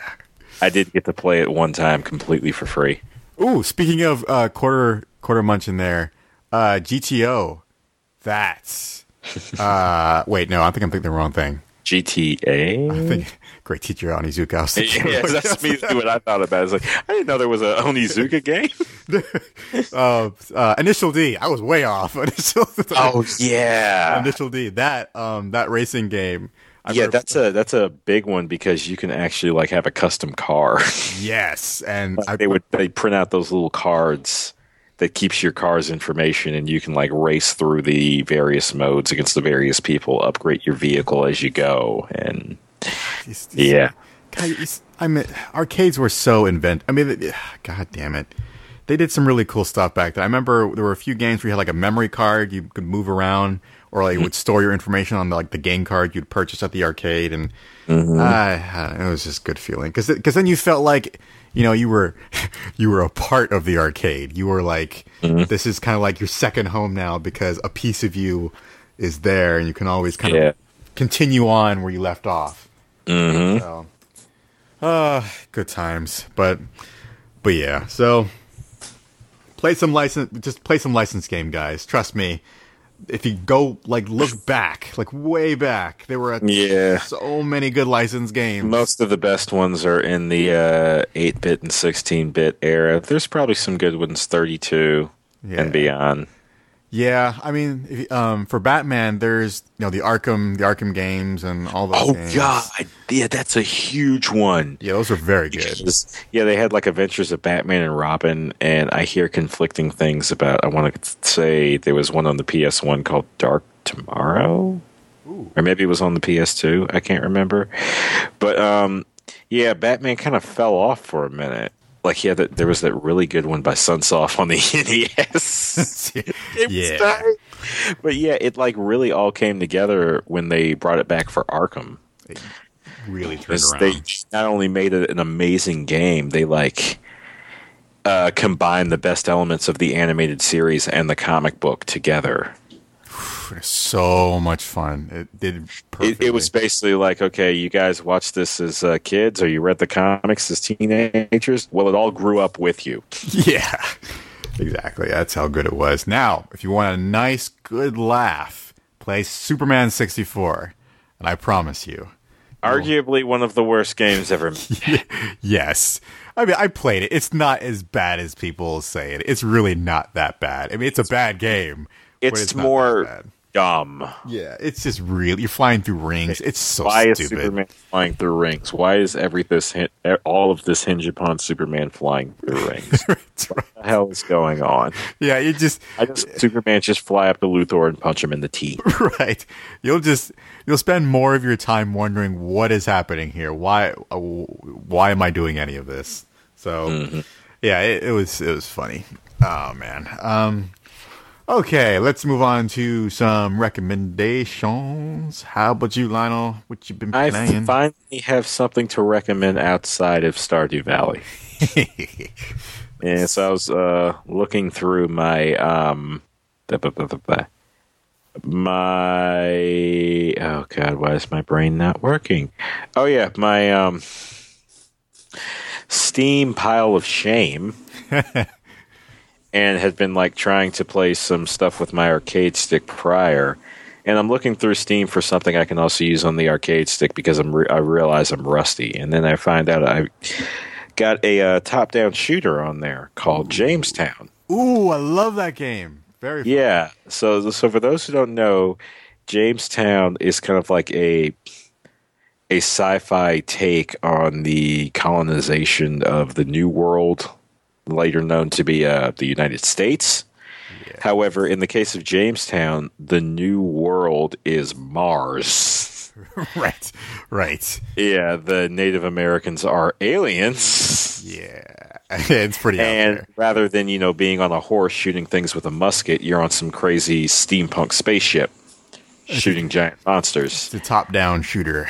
It's good stuff. Yeah. And it's awesome. It's got this nice sort of mechanic where you can trigger a shield that absorbs bullets, and there's a nice scoring mechanic set alongside of that. And one good thing they do during the tutorial is they actually show you where the hitbox is. Yeah. In the shooting game you have, the hitbox is the area of the ship you're flying that has to be hit in order for it to be destroyed. So if you're ever looking at someone playing a bullet hell, wondering, it should be literally impossible for them not to do that, because you see the bullets hitting them, but they're not hitting the hitbox. You see them hitting like the wings of the ship, the tip of the ship, the back of the ship, but not the center, because that's where the hitbox usually is. Yeah, and back to what you said about this being a bullet hell, it is not an easy game. It gets progressively harder. It does ramp up. Yeah. I still haven't beat it. That last level, it's insane, is a monster. Yeah, but it's really fun, and the music is really nice too. But they build you up to it, so by the time you do get to the last level, you've got a fighting chance. Yeah, so you just got to keep working at it. But this is good in that it feels like it's made for someone who might like this game, but isn't necessarily at bullet hell. It builds you up to bullet hell, and even then, maybe like light bullet hell. You're not looking at full bullet curtains yet. That's right. Yeah, no, it's and that's why actually I really do appreciate about the game is that you can dive into it and not feel intimidated right as soon as you start, which is because a lot of bullet hell games are like that. They'll just toss you in the fire. Yeah, like you try and play any of those. I can't remember what the name of that franchise. Shmup. I think they're called. Well, no, that's shoot 'em ups. That's like catch-all term for them. But I can't remember. There was some franchise, some Japanese franchise, ton of bullet hell games associated with them, and some crazy-ass story with their own cast of characters. And like those games are apparently fun. There's like a whole world to them, but good luck getting into them if you aren't already a bullet hell master. Yeah. No, it's funny because with those games, it almost gets down to the point like with speedrunners, how they have to memorize each and every single little nook and cranny. With bullet hell games, there's little holes where you have there's an element of pattern recognition. You have to find that. You've got to be very attuned to where the hitbox is and how to weave through these things. Yep. So it gets a little crazy. But if you're into that stuff, if you're a masochist and you love it. Well, the thing is I was kind of like looking into the basically just like how this thing works. It seems like in the case of games like this, you bounce between two methods of play: playing to survive and playing for points. Like first you play to survive. When you get good, you start playing for points. You start utilizing the score mechanic. It's not just, okay, let me just not get hit. Okay, let me keep this counter thing up so I get double points rather than single. Okay, I'm going to hit this boss. Let me let it click down so I can use the shield again. And the other thing is when you absorb bullets using the shield, you get like a huge boost in points also. Nice. So you start trying to plan out how you tackle the level in such a way that you get the maximum amount of points. And you play through it, it gets more difficult. Now you're playing for survival again. You play through that level enough times, you beat it. You play through enough that you get a feel for it, so you can like go through it. Maybe not, putting in a quarter every 30 seconds or whatever, and you're playing for points again. And then you go up to a higher difficulty, and now you're playing for survival. And then you're playing point survival ad nauseum. So it really does sound like there's a lot in there that will keep you busy and keep you, basically giving you goals, so you're not getting bored of the game. Yeah, there's unlockables and there's challenges. Nice. And I want to say there's some extra levels. There's some DLC. I haven't seen what they are. I think they may just be ships, but I'm hoping there's at least a extra level or something. Or new guns or whatever. So new mechanics. Joe, which ship do you use? I'm trying to remember. I don't even remember. It's been a while since I played it. So there's the basic spread shot. There's the one that lets you change the direction of one of the fires. There's the gun that has the charge mechanic, and then there's the gun that lets you blow up your bullets. I think the second one. The second one, I think that's the direction changing one. Yes, I think. That's I can see how that one's convenient. I can't really use it efficiently. My favorite ship is the charge ship. Nice. So, you said you were using your joystick or my arcade stick. Stick. How's that? I mean, how is that working? Works really well. Just like just a heightened level of control, and also jamming on those buttons doesn't hurt my hands anywhere near as much. Would you? Do you think you like it more than the mouse or having a gamepad? Oh no, I'd say the arcade stick is my preferred way to play top-down shooters. Interesting. Okay. I don't think I've heard of a lot of people using it for that. Huh. Well, I played a lot of them in the arcade. Oh, okay. That makes sense then. All right. So it feels comfortable to you because you were so used to playing it in the arcade. Oh, that makes more sense. Yeah. Okay. Cool. Well, that is definitely a really good one. Was that the ones you've been playing so far, or? Yeah. Unfortunately, I haven't had a whole lot of time to play anything else. I actually haven't gotten the chance to beat it yet. Yeah. Well, I actually have not beaten it yet, so I'm actually kind of curious what happens at the end. So when you do, I actually want to know what happens if you do get that far with it, because the game got really hard for me. Like, really I just like seeing that sort of setting, but still seeing all the weird shootery tropes applied to it. Yeah. Like your villain is the conquistador. That's right. Yeah, it's definitely a strange mix. Very strange mix. Okay, so I've been playing 2 games.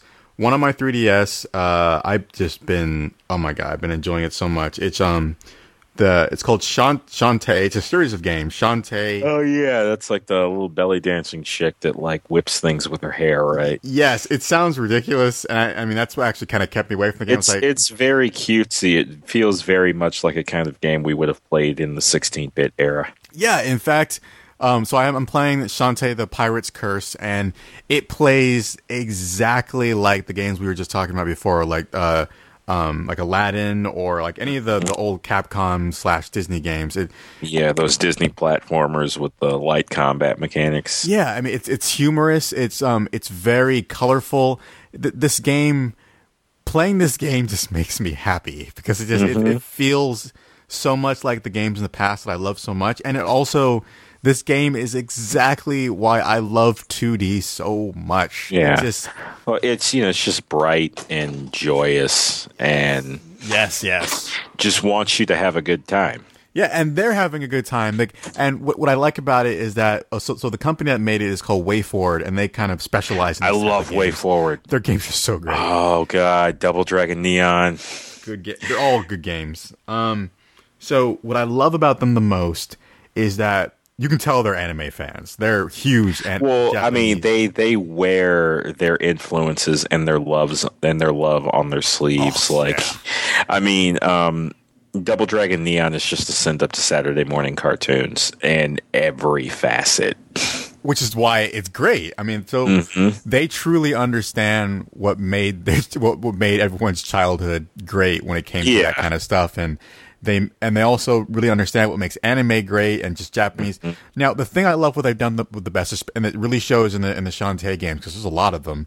that they've made is that it's basically what I call Americanized anime. That's, I guess, the best way to put it. But what they've done is, instead of trying to how can I say this?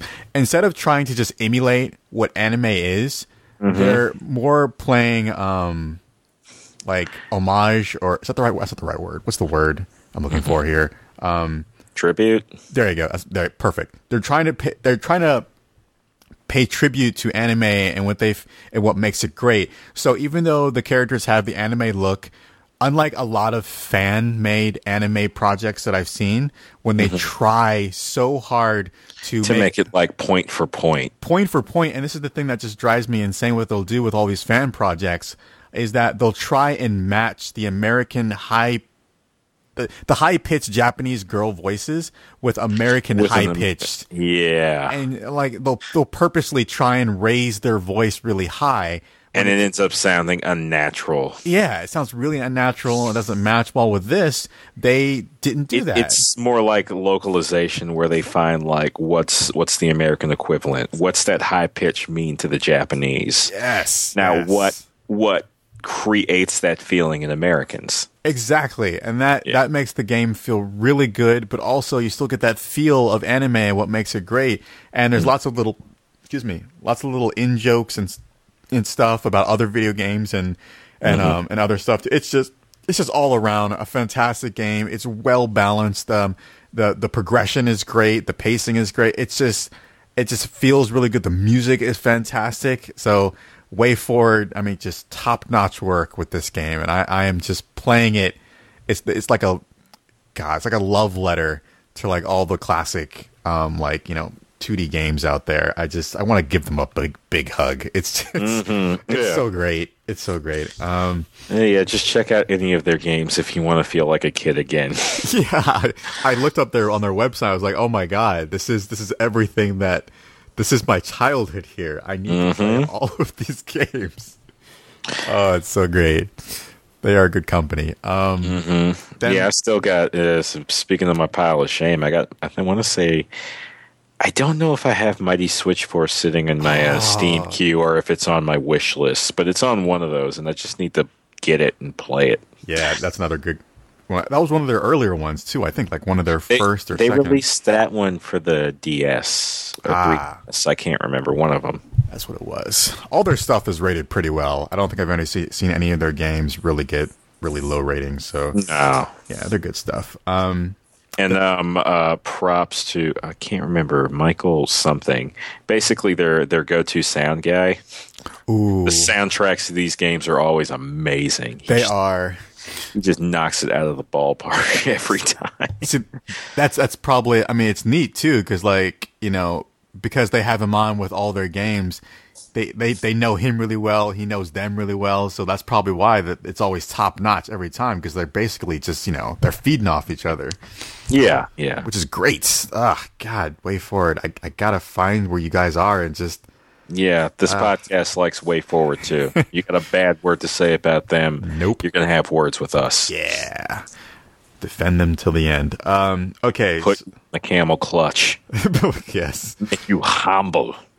So the other game, which this kind of surprised me, it's a mobile game. It's free, and it's by Level 5, and it's a Layton game. It's the Layton Brothers Mystery Room.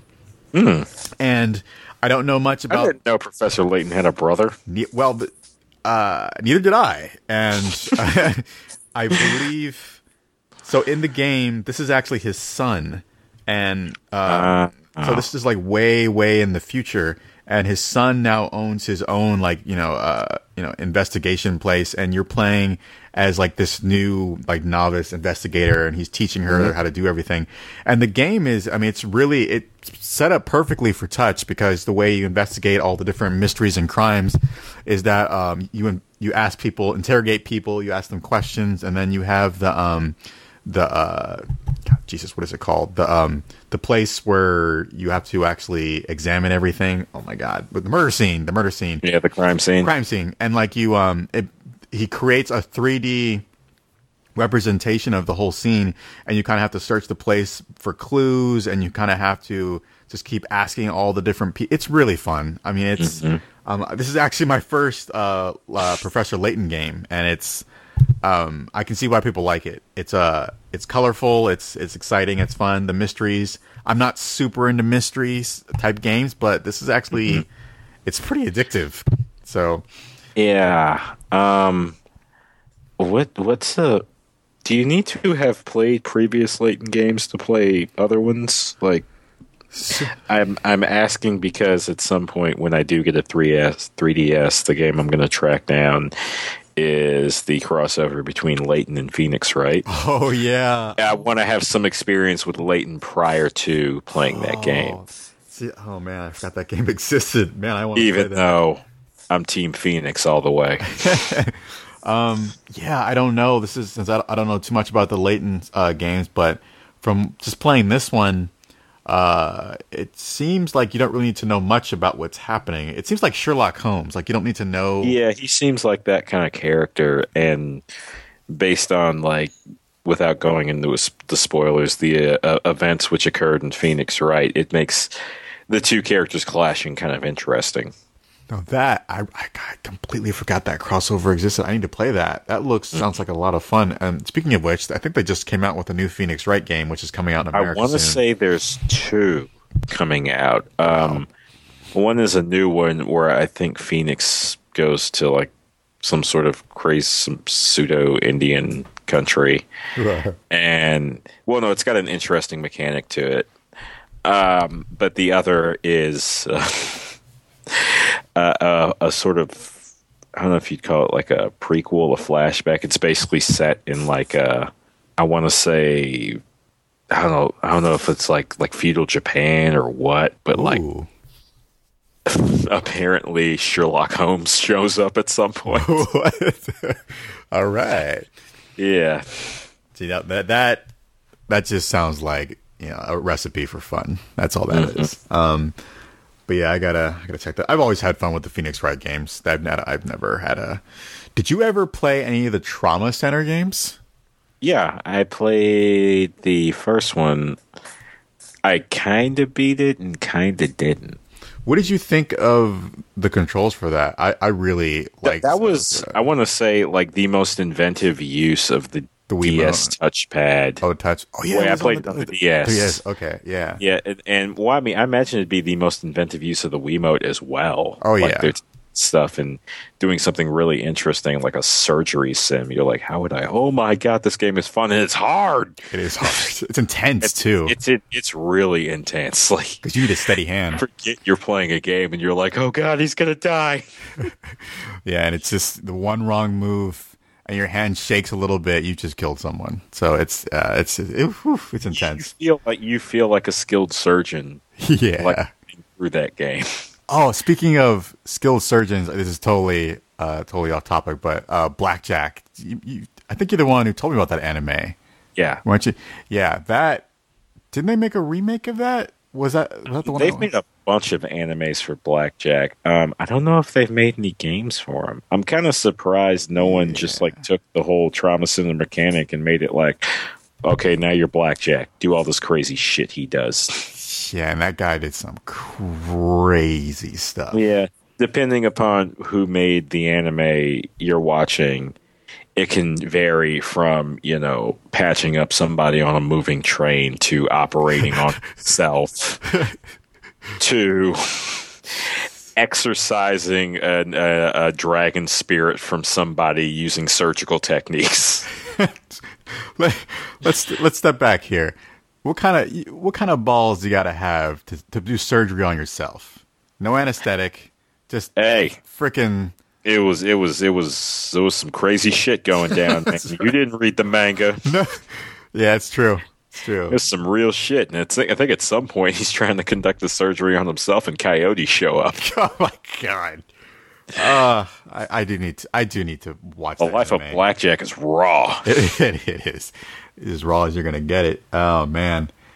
Okay. Yeah. So those are the two games that I've been playing. I just I wish the so the Shantae game, I got that from the Nintendo Humble Bundle thing or whatever. I did another one. I wish that it was still around. It came and went so fast. I wanted to tell you about it. Yeah, because it was real. I paid like $9 for like a shit ton of games. Yeah, that Humble Bundle is beastly. Yeah, for like the 3DS and the Wii. And they had Street Fighter 3D on there.